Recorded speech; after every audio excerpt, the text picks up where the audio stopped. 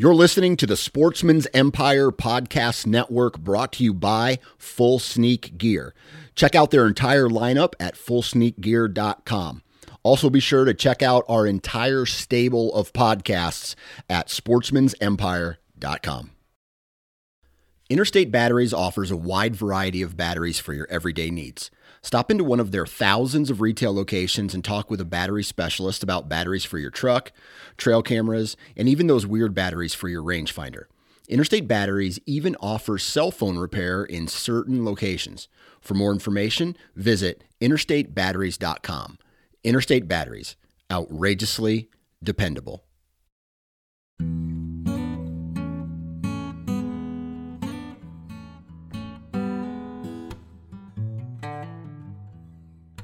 Months, buddy. 2 days. 2 days.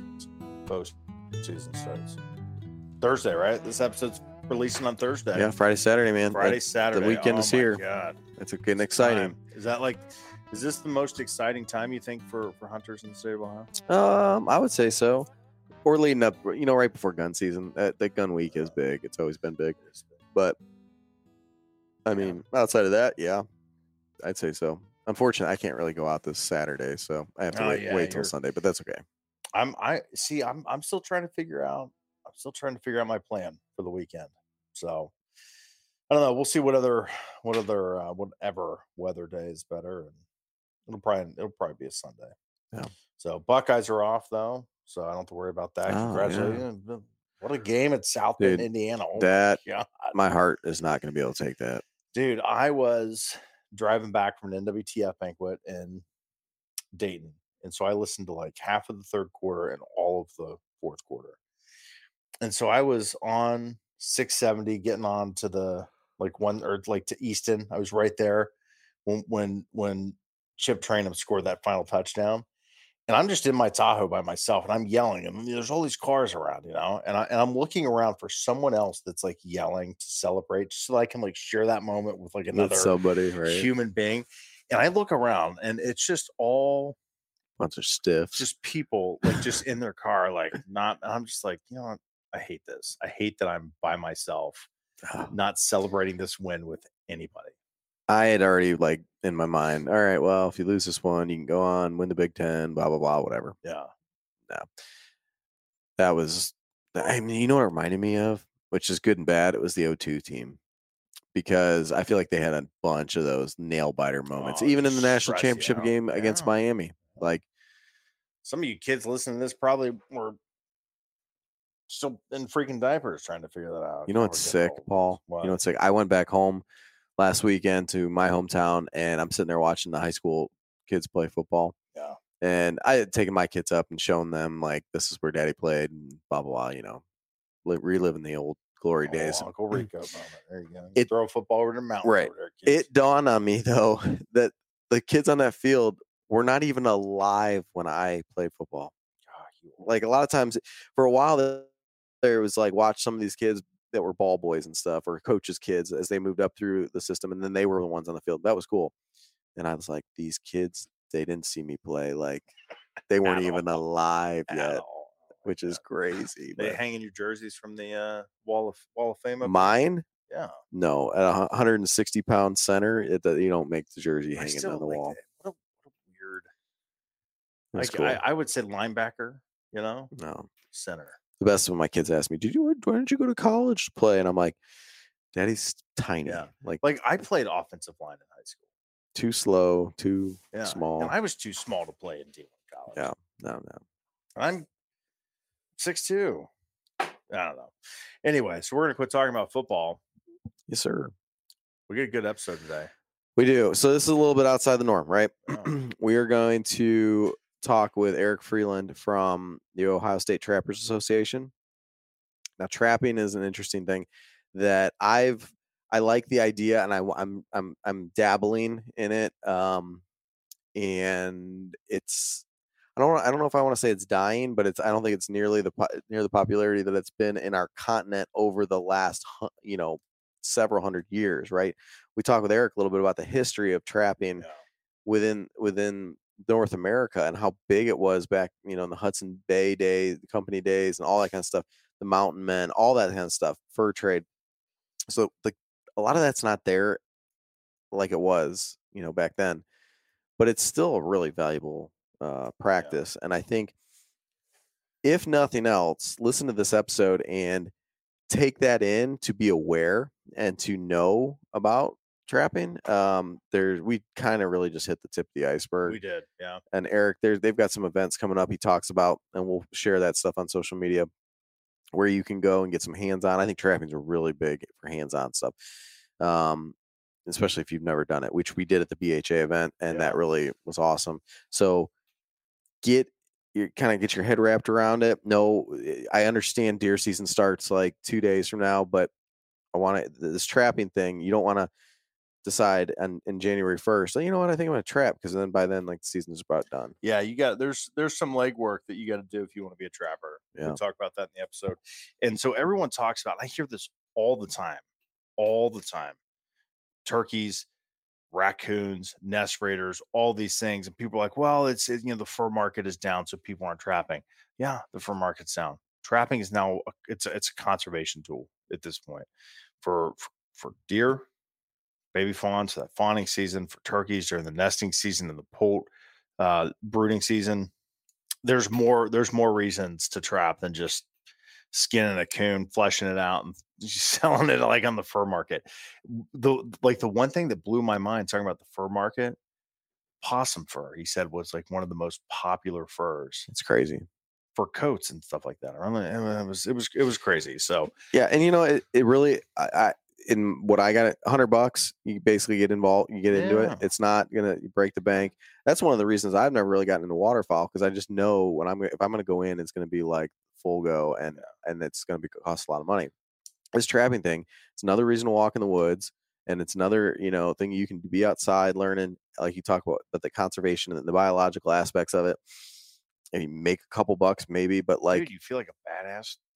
Yeah, like setting traps and walking out. Yeah, so definitely a cool episode. It is, man. And hopefully look forward to talking to Eric more down the road, and pushing some of their events, get some people out to those. So I think your wife said she's going to look into the women's event. Yeah, we were at an event here in Columbus, and we walked out, or she met Karen Linkhart Stewart, or Stewart Linkhart. Linkhart Stewart, I think. Yeah, excuse me. And she's great. She sits on the Wildlife Council, and her husband Dave are really big. And the Trappers Association, just great people, strong advocates for trapping and hunting rights. And my wife talked to her for like half an hour about trapping. And actually, my wife is like, I want to go to the women's trapping thing, because they're having like a women's only like trapping event. So her and like two of her friends have signed up to go to this trapping event, because she wants to learn how to trap. Like, we get home that night, and I get out of the restroom, and she's on her phone. I'm like, God, what are you reading about? She's like, trapping. And I about passed out. I'm like, are you serious right now? So yeah, it is. I think it's gonna gain more popularity, I think, at this point, just because of the conservation mindset. So real quick, Paul. Yes. Couple notes from around the state. So obviously we've got the archery season beginning on September 30th. Boring. I know. Next. But it has all of the numbers from last year. So we had 210,000, almost 211,000 deer check last year. Deers. We've got a reminder to take caution during Ohio's wildfire season. So it's been dry for one, but like so just make sure you take care of caution with that. And then the last thing that they sent out was 2,000 muskies have been stocked in Piedmont Lake. So if you want more information on any of that, check out ohiodnr.gov, and they've got all the different articles there to keep you up to date on what's going on around the state. Do you know what we didn't do? Talk about our sponsors. Partners. Let's hit them, baby. I'm looking at your Meat Lug. Meat Lug, that sucker. If you haven't watched that, what are those called? Reels on Instagram of the top 10 things. It's on Go Wild too. Yep, it's on Go Wild. Paul's top 10 list of the things that you can put in the Meat Lug. Hilarious. I had a lot of fun doing that. my favorite one. What was your favorite top 10? Do you remember any The of them? 9 house cats. The 9 house cats. That was my favorite. I love how I'm pretty sure you'd put a lot of research and development into that, just so you could make sure that list was accurate. But oh God. So yeah, check that thing out. Meatlug half-rack.com. Use the code Ohio Outdoors 15. Save yourself 15%. That thing is legit. It is built like a freaking tank. And you can fit an entire deboned deer inside of that thing. I've used it a couple of times. I've had beer. I've had a brisket steaming in there. All sorts of uses for that thing. That's cool, man. The meat lug is it's legit. Soft sided cooler, right? And it doesn't look like you could fit that much stuff in there, but it's deceiving. So yeah. So check them out, half-rack.com. You can find them on Go Wild, timetogowild.com. They're also available there, along with a just tremendous amount of products for the deer hunter, angler, outdoorsman, the camper, the hiker. They got it all, man. Go Wild is your social media platform too. So lots of good pictures popping up there. That place is happening, man. Those guys got it going on. So yeah, and that's a good place. If you've got, I've asked a couple questions there. If you get hung up on something like access, or trying to understand thermals, or deer movement, early season strategies, that asking a question in the community, you will get an answer. You'll get a couple, and you're gonna get some really good folks that chime in. And if Mike Larson comments on it, take that as gospel, 100%. Because that dude is stone cold killer, and he's super gracious with all of his expertise and he's knowledge. He's just one of those killers, dude. So yeah, check them out. Also available on Go Wild, Andrew, Timber Ninja Outdoors. Their saddle, Timber Ninja Outdoors.com. Use code Ohio for free shipping on any of your orders. Man, I finally got up in that saddle, that ultimate. When we went out that one the DSA, night, the DSA, yeah, that thing was, and I'm going to be honest with you, like when I first put it on, I'm like, I don't know, man. I'm not sure I'm going to like this. 5 minutes into like actually being in the tree in a hunting scenario, I was like, holy cow. Like I texted you, I'm like, this thing's crazy. Right. Yeah, this thing is freaking wild. It's a 2-panel saddle. That was what it was just throwing me off, because it's just different than what I had before, but super comfortable, man. And I got the Nano. Yeah. And that thing is stupid light. I mean, I gave a review or whatever the other day, but it is like wearing a cloud, like air. Yeah. I mean, it's just, there's nothing there. Like a loincloth, maybe. Yeah, man. Maybe I mean, and if it's the only thing you wear, it's even better. So it just holds your loins comfortably and light. The Timber Ninja Nano. But yes, Timber Ninja, and you said code is Ohio for free shipping. Yep, check them out. And their sticks are really great too, which I love. Sticks are really good. They're freaking badass. All their stuff made in Ohio. Yeah, made in America. Yep, perfect. Blackgate Hunting. Huge. Blackgate Hunting Gear.com. Products. Blackgate Hunting Products.com. I've been getting a ton of trail cameras pictures from those Blackgates on the 2 that I got out. Every time they come through, I'm impressed. I'm going to send it to you. Maybe we'll post it. I've got the biggest groundhog I've ever seen, standing up like a freaking bear. Looks like a little tiny grizzly, man, just standing up right in front of that Blackgate camera. I actually hit the request HD, so the first and only person to ever request a groundhog picture in HD. This thing is huge, man. And the picture, I got a couple gobblers on there. I got some good buck pictures. They keep adding new features to the app. Have you seen that? How it functions? They've got the kind of like the analytics side, so you can see, the time that your cameras are firing the most, the way that it's listed. Dude, the data that you can get. I mean, average variables. I mean, how wild is that, dude? Cloud cover, pressure, wind direction, wind speed, humidity, temperature. If you've got a property that you're highly monitoring, this is it right here. The only thing these guys are no joke. The only thing I'm mad about those cameras is I don't have all of them. All my cameras are not Blackgate. Yeah, because I've got a couple other ones out, and I wish I had Blackgates on all of them. And that's the thing, man. And I know Seth, one of our real good listeners, a guy that I've come to know, he just bought one. I'm telling you, man, like when you get these cameras, you're like, this is amazing. They're legit. They are a freaking game changer in that industry. So absolutely. Find them online, blackgatehuntingproducts.com. Find them on the socials. Just type in Blackgate Hunting. You will find them. So code Ohio Outdoors 5. correct? No. O2 Podcast. O2 Podcast. There you go. O2 Podcast. Check that the discount out there. So what we got? Midwest Gunworks. Midwest Gunworks. Man, Gun needs, man. I got that 6.5 Weatherby Creedmoor, 6.5 Creedmoor. Ready to kill something with that muds. That damn squirrel still munching up on my gutter pins. I'm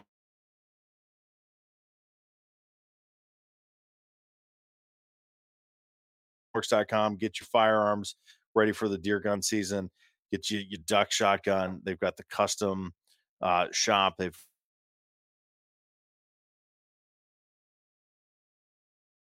.15 optics. They got it all. So check them out. And that's Ohio Outdoors 5 on that one. Ohio Outdoors 5. Save yourself 5%. Finally, X-Vision. So thanks to those guys. But the that's your thermal needs and night vision, binoculars, range finders, thermal scopes, monoculars, all that kind of stuff. Love it. That rangefinder that they gave us, that thing's really neat. So thanks to them for the support of the show. We had a funny little interaction with Glenn Reich, our buddy, and X-Vision. They were at a big like a sales presentation at a really large retailer, and they used our podcast because you guys have been so strong, right? Supporting their products. They used our podcast like episode list is talking about like their partners in the episode that you did with Sawyer, and on the bottom of it, like on the list, there was another one of our episodes listed. Reporting for duty, Private Tick Dick, Glenn Reich, and apparently it came up during the meeting. Like, is that Glenn Reich that we know? And Glenn wasn't there to defend himself, but apparently it all worked out. They were none the wiser, and everyone had a good time. Glenn is still employed as far as I know. So still employed. Way to go, Glenny. So good stuff. Yeah, check them out. xvisionoptics.com. They got some really cool stuff available for the predator hunter, the deer hunter. I mean, they got it. They got it all. They got some sweet stuff. So xvisionoptics.com. Thanks to the support of our show. Man, besides that, Paul, that's all I know, man. It's almost like a kid getting ready for Christmas, but I can't get ready yet because I can't go out on the first day. I wish I could go out that first morning, but we got soccer and different things. Yeah, you did the same thing. You couldn't go out last year on the first day. Dad life. Yeah, dad life. I don't know, man. I'm gonna try. There's an old hat property around that I like to try. I'm gonna try to keep it close. I can't drive 3 hours to my hunting spot that first weekend. I don't think I'm gonna have time. So I'm gonna save those trips. But yeah, so tag us in your pictures. Tag us on Go Wild. Tag us in the Instagram. Yeah, and if last year we did a lot of what do we call it, the O2 Hunt Camp. We'll start doing some of those. You guys start tagging us and stuff, and we'll get you on the show, and I want to hear the stories, man. It doesn't matter if it's big or small or doe or buck. Like, let's hear it, man. And it could be a sweet ass duck hunt. I mean, we got a duck hunt, O2 Hunt Camp duck hunt in the wings, a turkey hunt in the fall. Doesn't matter. Bear hunt. Derek, talking to you. Good luck this weekend. Yeah. So, yeah, we need to get Mike Larson on so he can tell his story about the mule deer hunt out there. That was freaking wild. That would be a good one. We have to text him, get him on just for a little. Talk about a bundle of energy. Oh my gosh. I love him, dude. I love him. He's great. Yeah, he's great good stuff. Guys, thanks for listening to this show. We had some cool content. We just did we did a really neat interview tonight. That episode will probably go live next week, I'd imagine. But talking all things deer hunt, man, that early season. So good stuff. Good stuff. Appreciate you guys. Have a great week. Get out there. Do your thing. Good luck, everybody.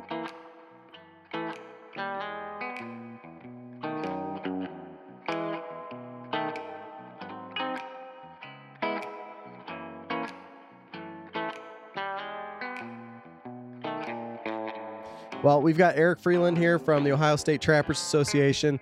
I think this is a first for us, Paul. We've never actually discussed trapping in the state of Ohio, and it's something that has been kind of in the back of my mind that I wanted to get into, and I find it very interesting, unique, beneficial as an outdoors person, or, for the ecosystem, all everything that goes with difficulty.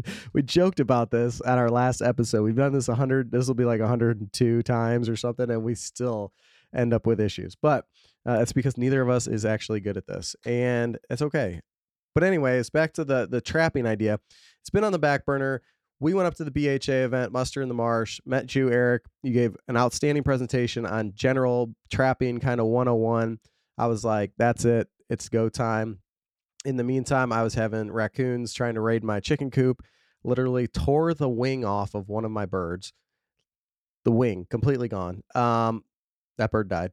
But it was, it was one of those things like, all right, now we got to talk about this. And we've gone back and forth a couple times on text messages. We've tried to line this up, I don't know, half dozen times it feels like, in person, because to me, trapping is kind of this hands-on, you got to be able to see the traps and stuff, but we're going to go ahead and do this virtually today, and then talk about some other opportunities that you guys have through the Trappers Association for people to do hands-on learning. But I guess first, Eric, do you want to give us a quick rundown introduction of what you, what position you have within the Trappers Association and all that? Absolutely. So my name's Eric Freeland. My position in the Ohio State Trapper Association is I'm the education coordinator. So one of the big things that I do is I put together some fall trapping workshops, and we're working on getting the spring workshops back and running. But for now, we're focusing on the fall workshops, and they're scattered across Ohio. So it's not just in one place. We try to reach as many people as possible. So in these workshops, it's a 2-day event.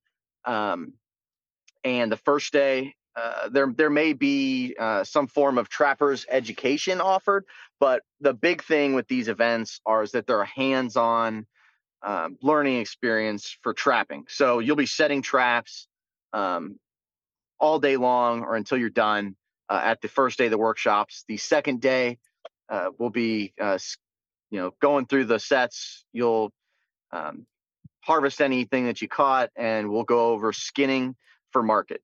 So that's kind of the big thing with these workshops, is that you'll actually be doing stuff while you're there, not just watching. That's awesome. So That's pretty clear. Yeah, that is great. Almost. Now, Eric, let me ask you this: Are you seeing years? I know it's very prevalent in the minds of most turkey hunters because of the impacts that raccoons and coyotes have had. Oh, yeah. Are you seeing more participation? We are. So trapping as a whole, across the U.S. has been on a kind of a downward trajectory.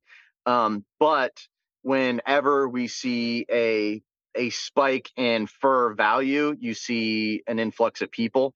But I think that we need to be focusing on something a little more different when it comes to, trapping. It's a recreational opportunity. And, like what you're talking about here is trying to better manage our predator populations because of the fewer people taking raccoons. We have this big influx, right? So we've got a whole lot more coyotes, and the coyotes are a whole nother thing because, if you've talked with anybody else about it, there haven't been coyotes in Ohio for a really long time if you look at the big picture. So coyotes are kind of a newer thing here. And yeah, we've got a whole lot of them around, and, trapping is a great tool to help manage these predator populations so we can increase our prey species, right? Absolutely. I want to get into that a little bit more here in a bit, but I think that trapping in Ohio, if you've never done it, you don't understand anything about it. Like I didn't. The first thing you have to realize is that you need to have your own. The first place to start is its own license, right? And you have to have your own trapper's education certification, correct? Correct. So for trapping in Ohio is under a fur taker permit. Anybody can buy a fur taker permit, but if you want to trap under that fur taker permit, you need to have a trapper's ed course. So that's why a trapper's ed course is so important.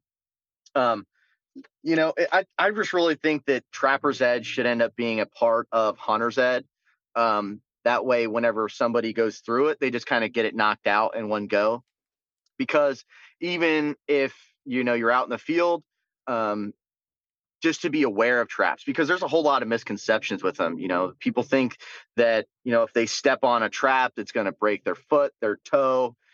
kill their dog, and that stuff's just not true. Yes. And I will say that after I learned that, I was like, well, I got to do this trapper's education course. And most of the time I have no problem with that. Like, I like to learn, especially when it's pretty basic. I mean, I don't know what the age demographic that this is targeted for, but anybody probably, I would say 16 or older could to take this course and do it pretty easily.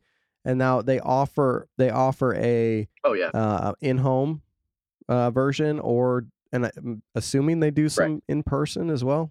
Yeah. So the in-person course, they can be harder to set up, just because sometimes there's just a lack of people wanting to show up for these things.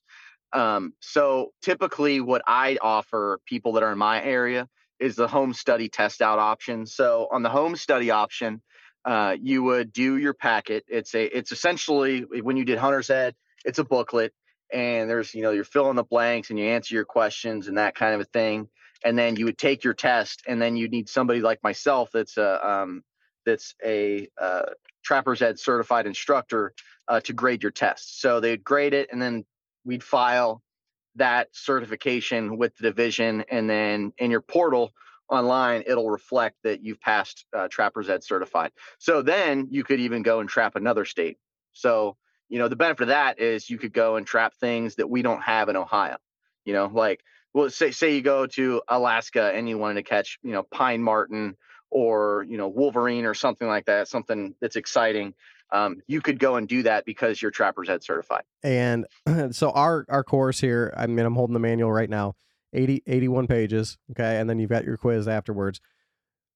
But if you're new to this, it's really good manual. 80 pages isn't that bad, right? And it goes from the history, talks about the conservation, wildlife management aspect, ethics, responsibility, the traps, general equipment, how to do sets, water trapping, land trapping, using snares, marketing your fur, the skinning, fleshing, drying, all that kind of stuff. It's really, I mean, if for nothing else, it's a good educational piece that to get you, like you were talking about, safe, when you're in the woods, it's not going to break your leg and all that kind of stuff. And how to, just be safe around that kind of stuff. And then you take the test at home. It's not hard, and you send it in the mail. And a few weeks later, you get back your card, assuming you pass the test, and voila, you're good to go. Right on. It is that simple. And, I think that there's people that don't even know that it exists. And I'm the Trapper's Ed manual. Myself and a couple other people in the OSTA have been working with the Division of Wildlife to kind of we're updating. We updated the Trapper's Ed manual. So what you have now is, I don't know when it's going to come into effect, but you will end up seeing something. The home study course is going to be a lot like the like online version of the Hunter's Ed. So the Trapper's Ed and the Hunter's Ed will be available to do online if somebody wishes to do it that way, to make it a lot more accessible. Awesome. Okay. So we'll just kind of go down. I'm going to use this table of contents kind of as our guide here on our trapping 101. Yeah. Can you give us a quick brief history of trapping and, kind of the conservation, wildlife management, like Paul was talking about with some of the different reasons why we trap and why it may become more popular? So the trapping has been around, since well before the invention of the coil spring trap. Trapping has been done with different methods, with deadfalls, which are illegal in Ohio. You can't use a deadfall trap, which are typically constructed of like a heavy rock and some sticks, right? So I can say when the OSTA was, I believe it was in the 1940s is when we were founded. But since, before settlers, there'd been trapping taking place in, the United States specifically. But, as far as its history goes, it has a very, very deep history with humans, not just American history. But one of the big reasons why America kind of got pushed, forward and we stayed was trapping. That was the big desire to explore more areas in the U.S. was searching for those beaver pelts.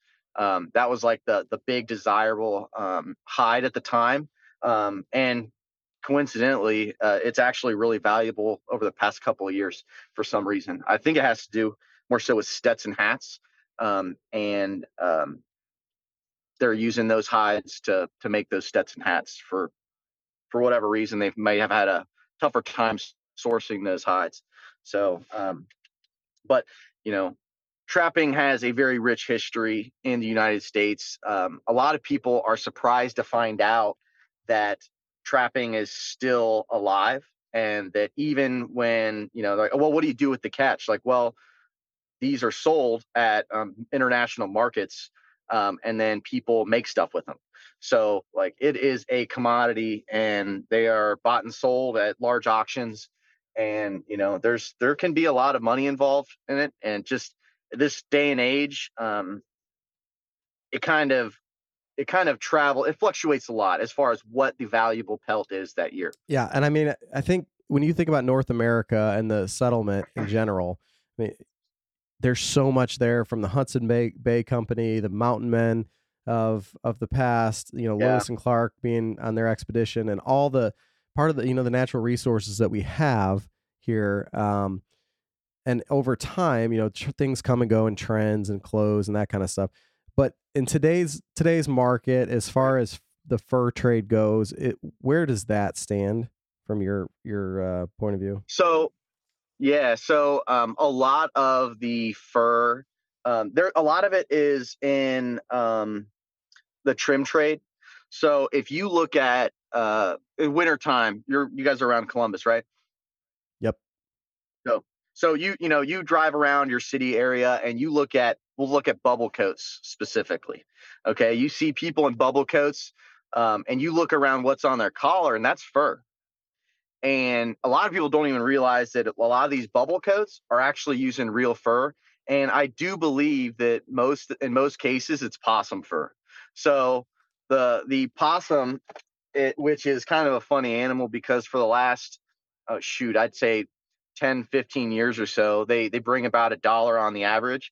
That's probably been the fur trade's like biggest bargain, because they use it so heavily, and they have a really soft fur. It can dye real easily, and you'll see that on bubble coats.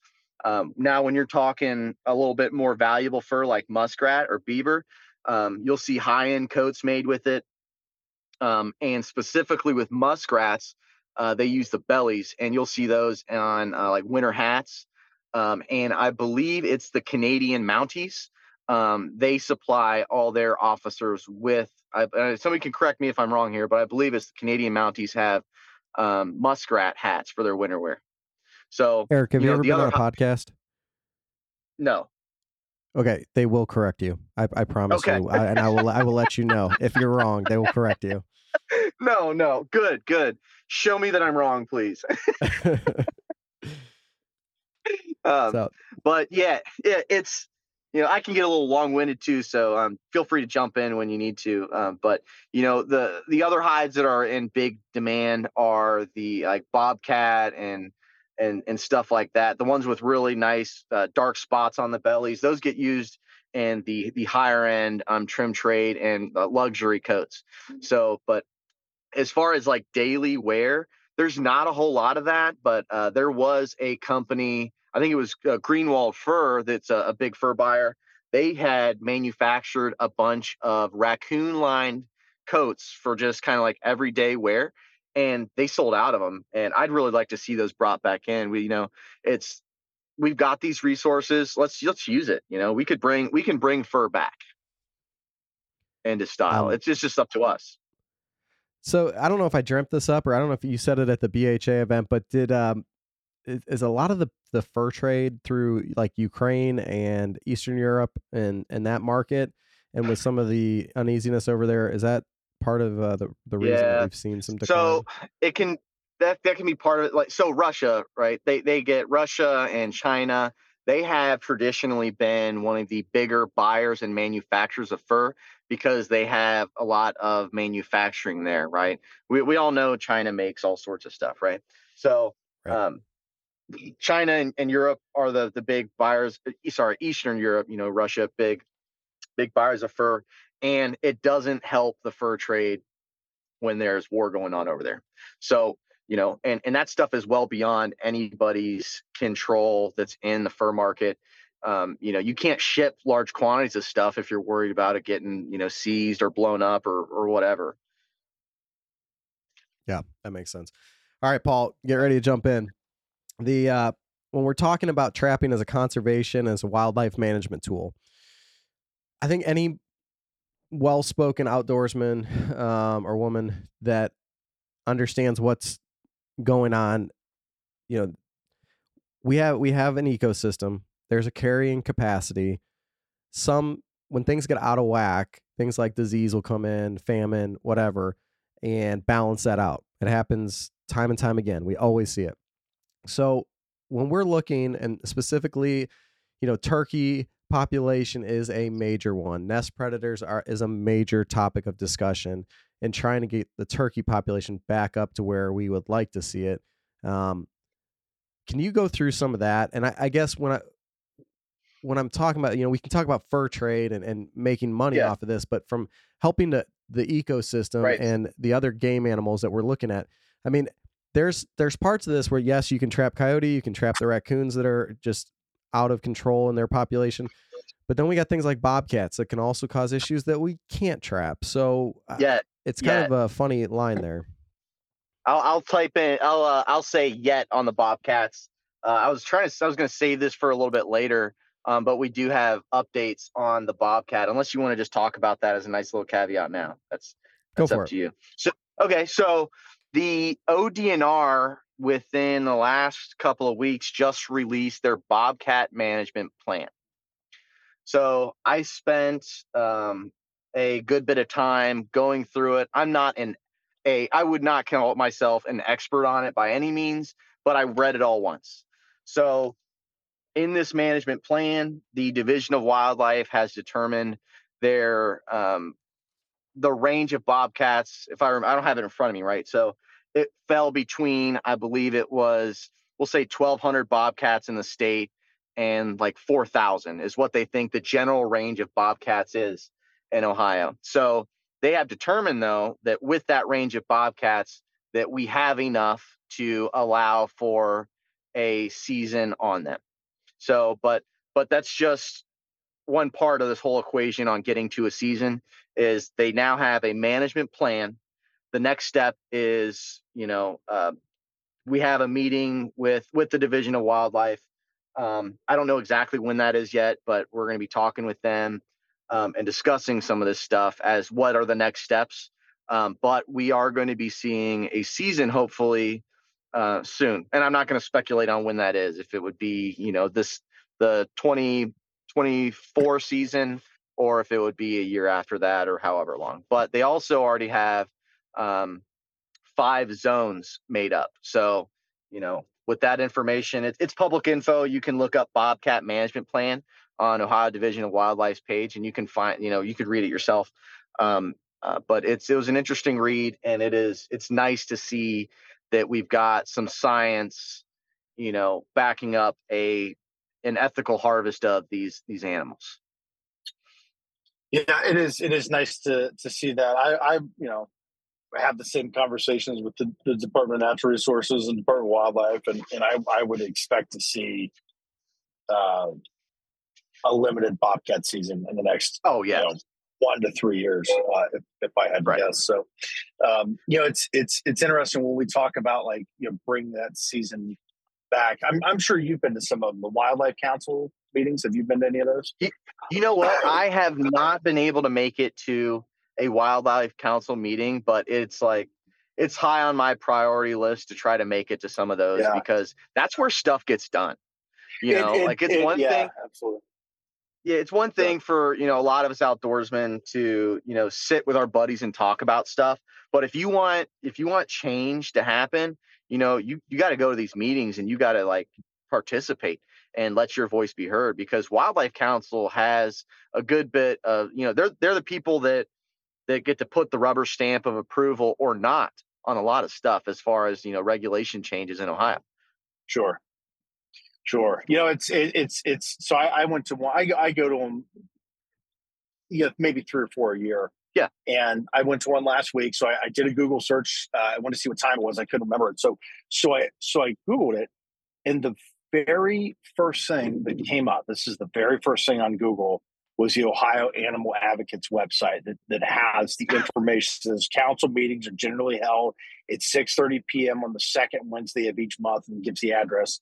And so when I've been to those, and every single one, there is a representative. For those that are listening, these are anti-hunting and anti-trapping organizations that attend these. And so if you click on the OAA, and I've met the people that are there, they are very nice, they are very respectful, but their agenda is to not see it is stated on their website, is to not have a bobcat trapping season in the state of Ohio. And so as conservationists and as hunters and trappers and wildlife managers, that those are meetings that when this comes up, like, we're going to have to be there in force. Oh yeah, absolutely. Because our opponents are there every week. And I've been to those meetings, Eric and Andrew, that other than like the state employees and myself and the other conservation groups, are the only people that are there that don't are the non-hunters, the anti-hunters. Right. That's baffling when you think about it. So be ready for a fight. That's the moral of this long-winded diatribe. It's not going to be an easy thing. So if anybody remembers, I think maybe it was 2014 or so, we had a proposed selective harvest on bobcats that was proposed to Wildlife Council. Do you guys remember that? 2018. 2018. I was off by a couple years. Thank you for correcting. 2018. So 2018, we had that selective harvest, and wildlife. It was for I believe 75 cats or so, and it was from those two areas. So those two areas, those were two genetically different populations of bobcats, and the goal was to collect carcasses, from this harvest. It was not going to be done. No hunting was going to be allowed. It was all going to be trapping.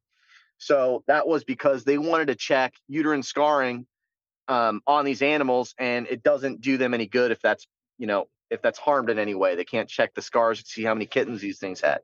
So, that was shot down by Wildlife Council. They didn't say no. They said not now. Since then, there have been a Ohio University study that was done, as well as some other studies, and that's kind of where we are now. Is that they've got those studies down. We now have some science, and we can move forward on this. But like you said, it's not going to be easy as far as just making sure that this happens. But we need support from all hunters, trappers, and fishermen, outdoors people, to support this limited harvest of the bobcats. Yeah.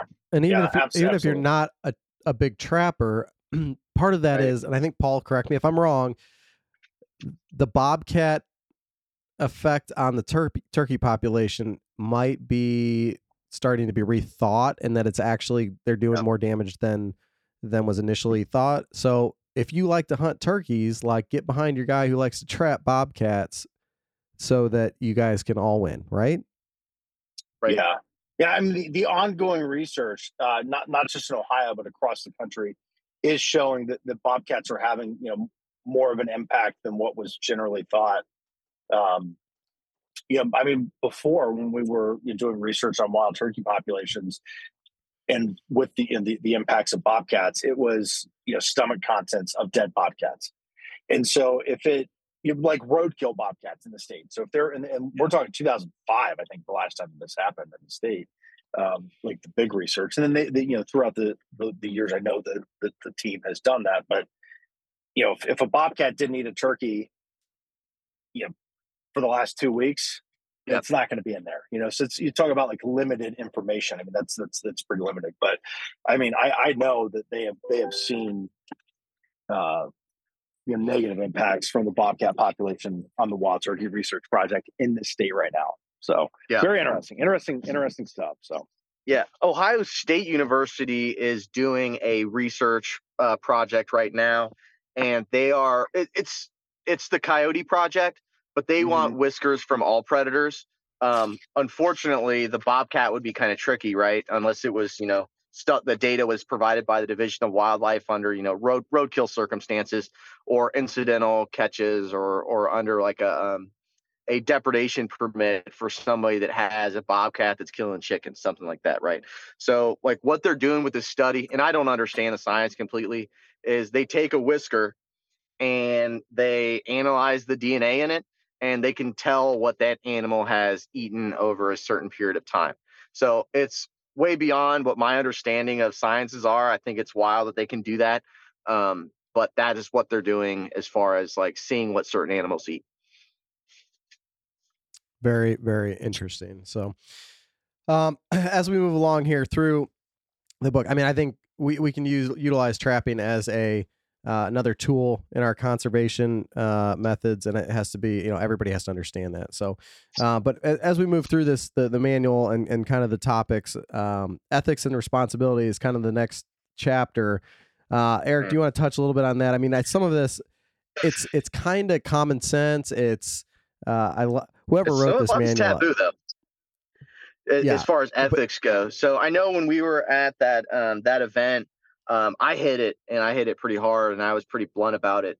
One of the things that we want to prevent, especially as an ethics standpoint, are people that are going about trapping in a wrong way. And typically it's somebody who is just uneducated. They don't know the right way to do it, so they just wing it, and they get lumped in as a trapper, and it just reflects trappers in general, and it just doesn't look good for us, right? And it's not good for the wildlife, it's not good for the person that's doing it, and it's not good for anybody that's involved in the outdoors. So like what'll happen, let's take a coyote trapper, for example, right? Somebody they're running trail cams, they're a deer hunter, and they see a coyote on camera for the first time. They start seeing this coyote fairly regularly. They feel like they're overrun with coyotes, so they decide to they're going to start trapping them, right? So they don't have success, so they start doing things a little more desperately, and they may go outside of the regulations, and that's just some stuff that we don't want to see. And there's people that will cover, this is things that I've heard people doing, right? And this is the unsavory stuff that not a lot of people want to talk about, but I feel like it should be discussed, because this isn't what educated trappers do or should be doing.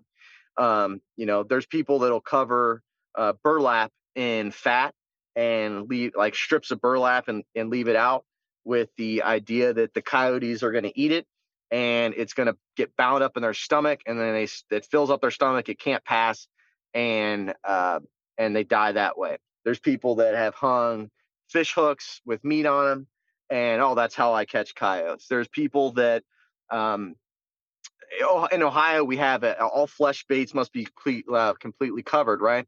And they'll have a gut pile or some deer scraps, and they'll set their foothold traps right next to it with exposed bait. And what ends up happening there is you end up catching vultures, you'll catch birds of prey, hawks, eagles, owls, and that stuff's bad. We don't want that. And it just makes for some messy situations. As far as non-target catches and wildlife violations, and the end of it if they get caught. And so if we can do one thing, it's we can prevent people from doing that kind of stuff by teaching them how to do it right and do it successfully. So, if people are successful, they don't feel they need to resort to those means to try and trap. So, like, as far as the ethics go, I think that, learning to trap properly and how to be successful is a big thing. No, I think that's a great point. And it's you got to play by the rules of the game, right? So that's some of those methods are, I don't know. That sounds terrible. I'll put it this way too. Like there's, this is the unsavory stuff, but like I said, it should be discussed.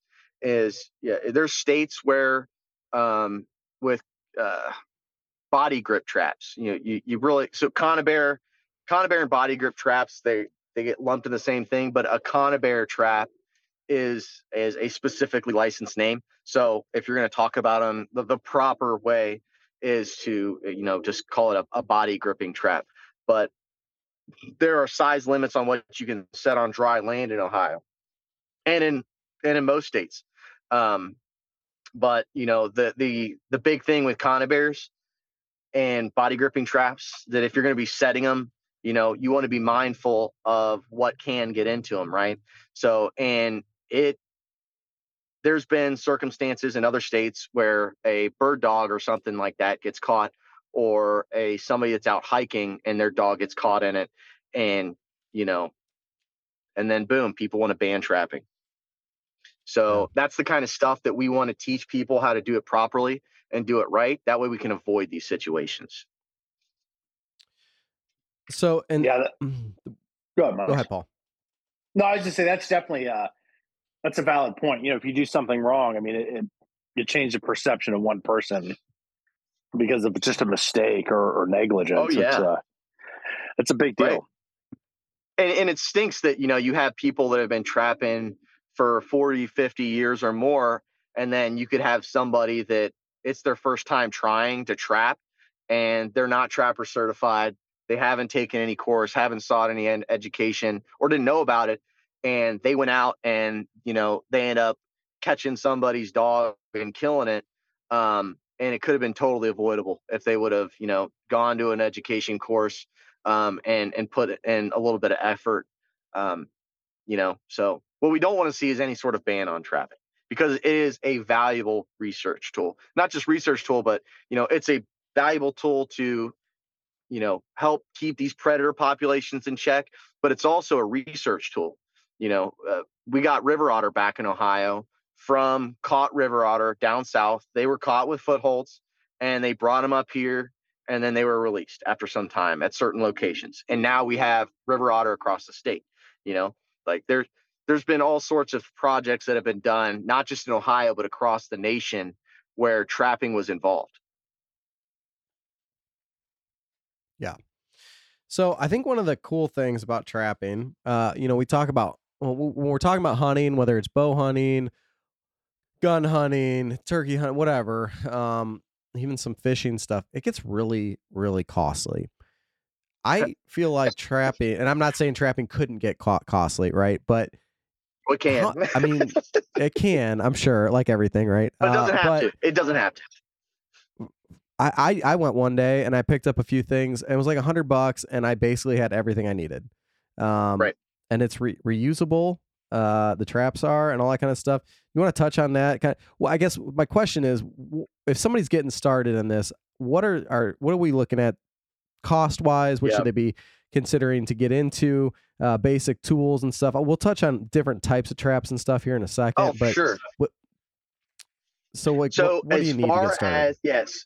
So there's some things that you definitely need, as far as you need a way. First of all, you need traps, right? So depending on what you are trying to catch, kind of changes what kind of traps you want, because, different traps cover different situations. So, but generally speaking, if you wanted to catch, most types of fur bearers in Ohio, from muskrats to coyote, you could get a 1 3/4 size trap.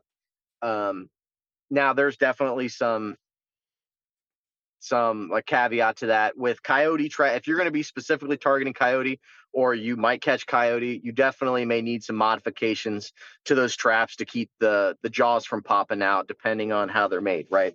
So not all traps are built equally, but you don't need to go out and buy, 10 dozen brand new traps. There is a lot of secondary market stuff out there, and there's people that get in and out of trapping. You can find stuff at garage sales, yard sales.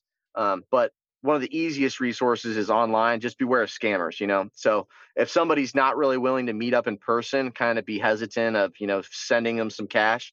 But at our region meets at the Ohio, Trappers Association convention there was tailgaters there. We have tailgaters at all our region meets. And you can, you could join the Ohio State Trapper Association Facebook page. If you want to do that, there's authorization required before you join. Say you heard about it on our podcast here, and that might kind of speed if you can't answer the questions to get in. But it doesn't have to be thousands of dollars investment for, like you said, $100, maybe even $75. You can get enough stuff to get set up, but you need, you can start with one trap, and you need a way to anchor that trap. That's the other important thing. So if you don't anchor that trap properly, that catch isn't going to be there when you go and check it every day. If you do connect with it, that trap and that catch is long gone. So you either need to have it on an anchor of some sort, either an earth anchor, or a chain drag is okay. And especially in like creek beds and stuff, you can pre-tangle those, and that animal's going to be right there when you go and check your traps. But I think that the easiest one is like, what do you call dog-proof trap, right? If you've got, let's just say raccoons, it's super easy. You just get easy to catch. That's a good animal for people to start on. Not just because it's beneficial to our environment to take out a bunch of these raccoons, but they are, they're like little bears. They're not very picky as far as bait and lure go. Raccoons will eat just about anything. With dog proof specifically, there's two main styles. There's a push-pull style, or there's a pull style. Most of them are a pull style. So I guess it's kind of hard to describe here, but ideally the animal, you want to set these dog proof traps in the trail of a raccoon. Or you can set them like kind of blind along a creek edge or along a bank somewhere that you think a raccoon may travel. But ultimately, if you set your traps on sign and bed solidly, you're going to have success. That was one thing that I remember talking about big time at that event was, if there's two things you do that'll make you a better trapper: set on sign, bed solid. You do those two things and you're going to have a whole lot of success. So, but those dog proof traps are easy. You can bait them with just about anything, but a lot of people want to over bait them. So you only need enough bait in there to just get at the trigger. So if you go over that trigger, you can either have full animals where they've already eaten enough and they don't want to eat anymore, and you won't know about it till you go and check it and most of the food's eaten out of it. But yeah, the over baiting on the dog proofs are an area where people kind of slip up a little bit. Just to give people kind of a visualization, it basically looks like an ice cream cone, or that kind of a cylinder shape tube. They reach down in, they have their little, I think they got opposable thumbs, right? And then they grab onto this thing, it releases the latch, catches their arm, and then they're stuck there. Yeah, spring holds you have to anchor. Yep, you anchor it to the ground. So you just take a piece of rebar that's set, got a pin at the top or whatever, and then they can't go anywhere. They're put in their little death circle when they're scurrying around, but checking it, the next morning or whatever. Very easy to use. And I, from my novice side of things, I would definitely say that's a good place to start. And God knows we have enough raccoons. So. Yep, there's plenty of them around. That was a very good description of there's a bunch of manufacturer on, but yeah, like you said, it's essentially the proper term for a dog proof is a foot encapsulating trap. So, it's a tube, they stick their hand in it and the spring holds them there when they set it off. But they are easy to use. It's a good place for people to start with some traps. I'm not going to plug any specific brand of traps, but there are plenty of them out there, and whatever style you end up liking is one to go with. But the dog proofs are fast and easy. You could punch in a dozen of them really, really quick if you wanted to. And if you've got cameras that have cell phone signal, even better, you can watch it happen. So I was going to ask you that. So one of the regulations within Ohio is it every 24 hours you have to go out and check your trap, right? Correct. Is that right? Okay. If you have a cell camera set up on the trap, does that count? So here's the thing with that is it says traps must be checked every calendar day, right? So the Division of Wildlife, they don't necessarily like that you could use a game camera to check a trap, but you can. So and I can assure you this, and there'll probably be somebody that'll disagree with me, but there are nuisance control operators that do this stuff every day, and they use cameras to check their traps every day. So while it's not the best method, you can do it, but you got to keep in mind that, if you're not getting pictures from that camera, you're not checking your traps every day. So if there's any sort of malfunction, you need to make sure that you can get out there and visually check that trap. That's the best way to check your traps, is to be out there and check, because, some stuff can happen, that you just don't see. You may see that, oh, you had some tracks there. If you had your camera didn't fire for some reason, right? And that happens with some of these cameras. They just don't go off. And you can kind of see why you may have missed if you're up there at the set. Yeah, makes sense. So, yes. All right, real quick, we're go through a couple of these other ones. So you got foothold traps. That's kind of that, in my mind, I don't know, Disney movie type of, when they make the hunter, the trapper Think out of to be a bear an idiot. trap. Right there, you step on the pin in the middle, and it clamps the foot, and it'll hold the animal in place. And that's something we're looking to use more for stuff like coyote. What else can we use foothold traps for? So there's two main styles that we'll talk about. There's the long springs, and then there's coil springs. Long springs had those big long springs sticking out the sides of them, and those are the ones that you think of when you see like bear traps. And the smaller versions of those are used on everything from muskrats to coyotes, and all that scales with size. So the benefit of the long spring traps are they're very, very stable. They're easy to bed, but the downside to them is that if you're burying them, it takes a lot of dirt to cover them up. So the coil spring trap it can be a little bit trickier to bed for some folks, but it has a smaller footprint. But most of the traps you're going to see that are made new manufacturer are the coil spring. So I don't know if it's just because they use less material or what, or if it's just a popularity thing. But you'll see both of them new manufacturer, but the ones that are more popular are variations of a coil spring. Perfect. Body grip trap. This is going to be a little bit more, I don't know if gruesome's the right term, but it's a kill trap. It's a kill trap, right? So the foothold trap, let's go back to that real quick. Set. That's true. This is a good point to come to. The foothold trap is really just holding the animal in place, and then you have to go in and dispatch it, correct? Correct. It's a live trap. But so when a lot of people think of a live trap, they think cage. And that's not correct. A live trap is anything that holds that animal there and it's not dead, right?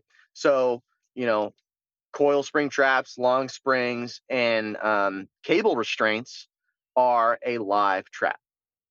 Now, if we were going to go, and we'll get to the snare thing here in a minute, but a snare that is set to kill is not a live trap. Got it. A body grip trap is a kill trap. And when that goes off and the animal's in there, that animal's done.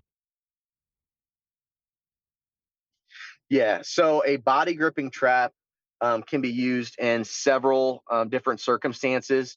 You'll see it set on dry land and cubby sets or baited buckets. And those are typically for raccoons, skunks, possums, that kind of a thing. It's a really good set for raccoons. You can kind of make it look like it's like a trash can, and you've got bait in the back of the bucket, and it's in the set position, and you have it anchored properly. And the raccoon in this example will kind of crawl through there to get at the food. It'll hit the trigger. Those springs will fire, and ideally, we call it suitcasing, it'll catch that raccoon, on the rib cage and behind the head, and it'll kill him. It's a fatal set. So the other set where this is used often is water trapping. So we're talking beaver, river otter, muskrats. So a muskrat would use a smaller size body gripping trap, and beaver and river otter would use about like a 220 size or a 330 or one of the mega bear style conibears or body gripping traps. And man, this is so hard to explain over just a recording. But we'll get to this in a second, where people can go and learn. That's why people should come to these the event. Yeah, well, we're going to talk all about that here in a second. So you got box traps and live traps. Those are kind of similar. Am I wrong? So the box trap can be made of many materials. They can be made of like heavy duty PVC. But ultimately they can be made of wood, but ultimately it is a cage style trap that holds the animal alive. But the live trap thing gets used interchangeably with box trap or cage trap. And, they are widely popular. Mostly, I mean, it's what you see at, Rural King Tractor Supply. You go back into their little trapping section, and you see those cages with the swing up spring door, and it's just a cage. It's a cage with a trigger and a door, and it steps on that pan. That door drops, and if it's a high quality trap, it'll hold it there till you get there. If not, they can blow out of those things. They can push on that door and overpower it, and they'll blow out of it. And finally, the snare, which snares are they controversial?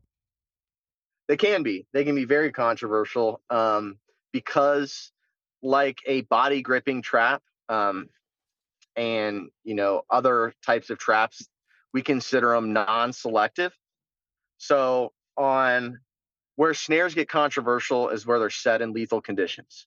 So we're talking with an entanglement situation where where an animal could get wrapped up in it, and it just keeps tightening, and then the animal dies from that.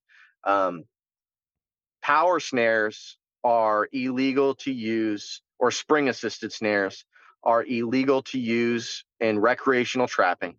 A nuisance control operator can use a power snare in Ohio on a legitimate damage complaint. So that would be an example of that would be somebody, we'll just use somebody who has sheep, right? And they've got a problem with coyotes killing their livestock, and they have a nuisance control operator come out there for hire. That person could use a power snare.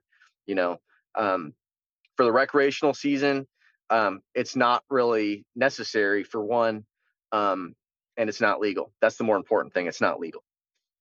But essentially, it is multi-strand wire with a locking device that does, as the animal moves and tries to get away, that lock will tighten. Now, when that animal stops moving on a non-power snare, that lock does not continue to close. It stays where it is.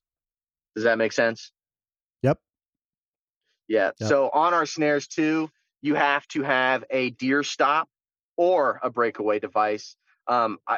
It's not a bad idea to have both. So a deer stop will not prevent if a deer gets its head in the snare, it's not going to prevent that deer from choking itself out. Okay. Now, what it will do is it'll keep a deer from getting totally caught in there if it's caught in its foot. And I'm sure somebody will try to correct me if I'm wrong here, that, they can still get caught in their foot. Yes, they can, but it's way less likely. Okay. So those deer stops prevent deer from being in your snare when you're trapping with snare. It doesn't stop it entirely, but it cuts down on it big time. Yeah. Well, Eric, we're almost at an hour, and we're about not 30% of the way through what's all in the guide here. So I think we'll kind of wrap it up here, because we could talk so much more about everything, and we will. We'll have you back on. But part of the reason we wanted to have this on, I know we're leading right into deer season, and everybody's all gung-ho for that, but you guys have some pretty cool stuff coming up with the Ohio State Trappers Association and educational experiences times. I mean, we are leading into trapping season, which it looks like November 10th is the official first day for some of these animals. And you guys have workshops, in-person workshops where you can get your hands dirty and just learn all about all this kind of stuff. Do you want to give us a quick rundown on some of the dates, times for that, where people can find more information? Absolutely. Little side note, I think at the muster in the marsh, I was only supposed to do an hour and I went for 4 or so. So it doesn't get talked about quickly. So we'll keep talking about it as many times as it takes, I guess. But these trappers workshops, so they're scattered all across Ohio. We've got one at Southwest Ohio Conservation Club that is going to be on October 14th and 15th. I'm the contact for that. I can send you PDFs of these, or is that something we can post somewhere? Yeah. Yep. Okay. So we've got a couple things going on here. We have the OSTA workshops are completely free, no cost to anybody. Okay. So on the 14th and 15th, we have the one near Cincinnati, Ohio, and that's at Southwest Ohio Conservation Club. We have other events across the whole state on different days too. So on October 28th and 29th, we have one at Indian Creek Wildlife Area. That's in Fayetteville, Ohio. We've got one at Salt Fork Wildlife Area. That's in Lower City. Powhatan Point Wildlife Management Area, Broken Timber. That's in Monroe County. We've got Deer Creek Wildlife Area and State Park. That's in Mount Sterling, Ohio. We have Mosquito Creek Wildlife Area, North Bloomingfield, Ohio. McGee Marsh, that's in Oak Harbor. Lake Lassuan, and that is in Pioneer, Ohio. Kilbuck Wildlife Area Workshop in Shrive. Highlandtown and Salineville. Cooper Hollow, Oak Hill, Ohio. Berlin Lake, Deerfield, Ohio. And those are the OSTA workshops. There's also another workshop I'd like to give a plug to. This is not a free event, but it is for women only, and it's put on by women. So this is going to be at Shawnee State Forest, and it's going to run October 13th through the 15th. And the cost for that is a $90 registration fee. But it's some good people that are putting on that workshop, and it's women specific. So it's a good place for somebody to go that's female and would like to go to a women's only event. Yeah, I imagine it could be intimidating to be there with a bunch of guys. So if that's something that you or your wife or whoever that is female that would like to attend, there you go. What's the website for you guys? You know? So I believe it's ohiostatetrapper.org is our general website. And we're pretty active on Facebook, and you can do in your search bar Ohio State Trappers Association, and it'll pop up, and you can select to join there and get some information. There's all sorts of, there's Ohio Trapping Group, which is not affiliated with the OSTA. It's just a Facebook group that a lot of Ohio people belong to. But I'd encourage people to, if they're interested in trapping, to look into the Ohio State Trappers Association, come and participate in one of our courses. And if you can't do it right now, that's okay. You might be able to get in touch with a local trapper that can help shorten your learning curve and keep you on the right path. I think this is great. I think if anybody's interested, please check out ohiostatetrapper.org or on the Facebook page. Check out one of these workshops. If you got a weekend, take the kids, go learn something. If nothing else, you're educating yourself about another aspect of our hobbies and our passions. So, Eric, we will do this again. Paul, do you have anything else? No, Eric, that was great. Thanks for your time and thanks for all your work with the OSTA. Thanks for having me. I appreciate this. Yep. We'll do it again, man, and take care. Yep. See you.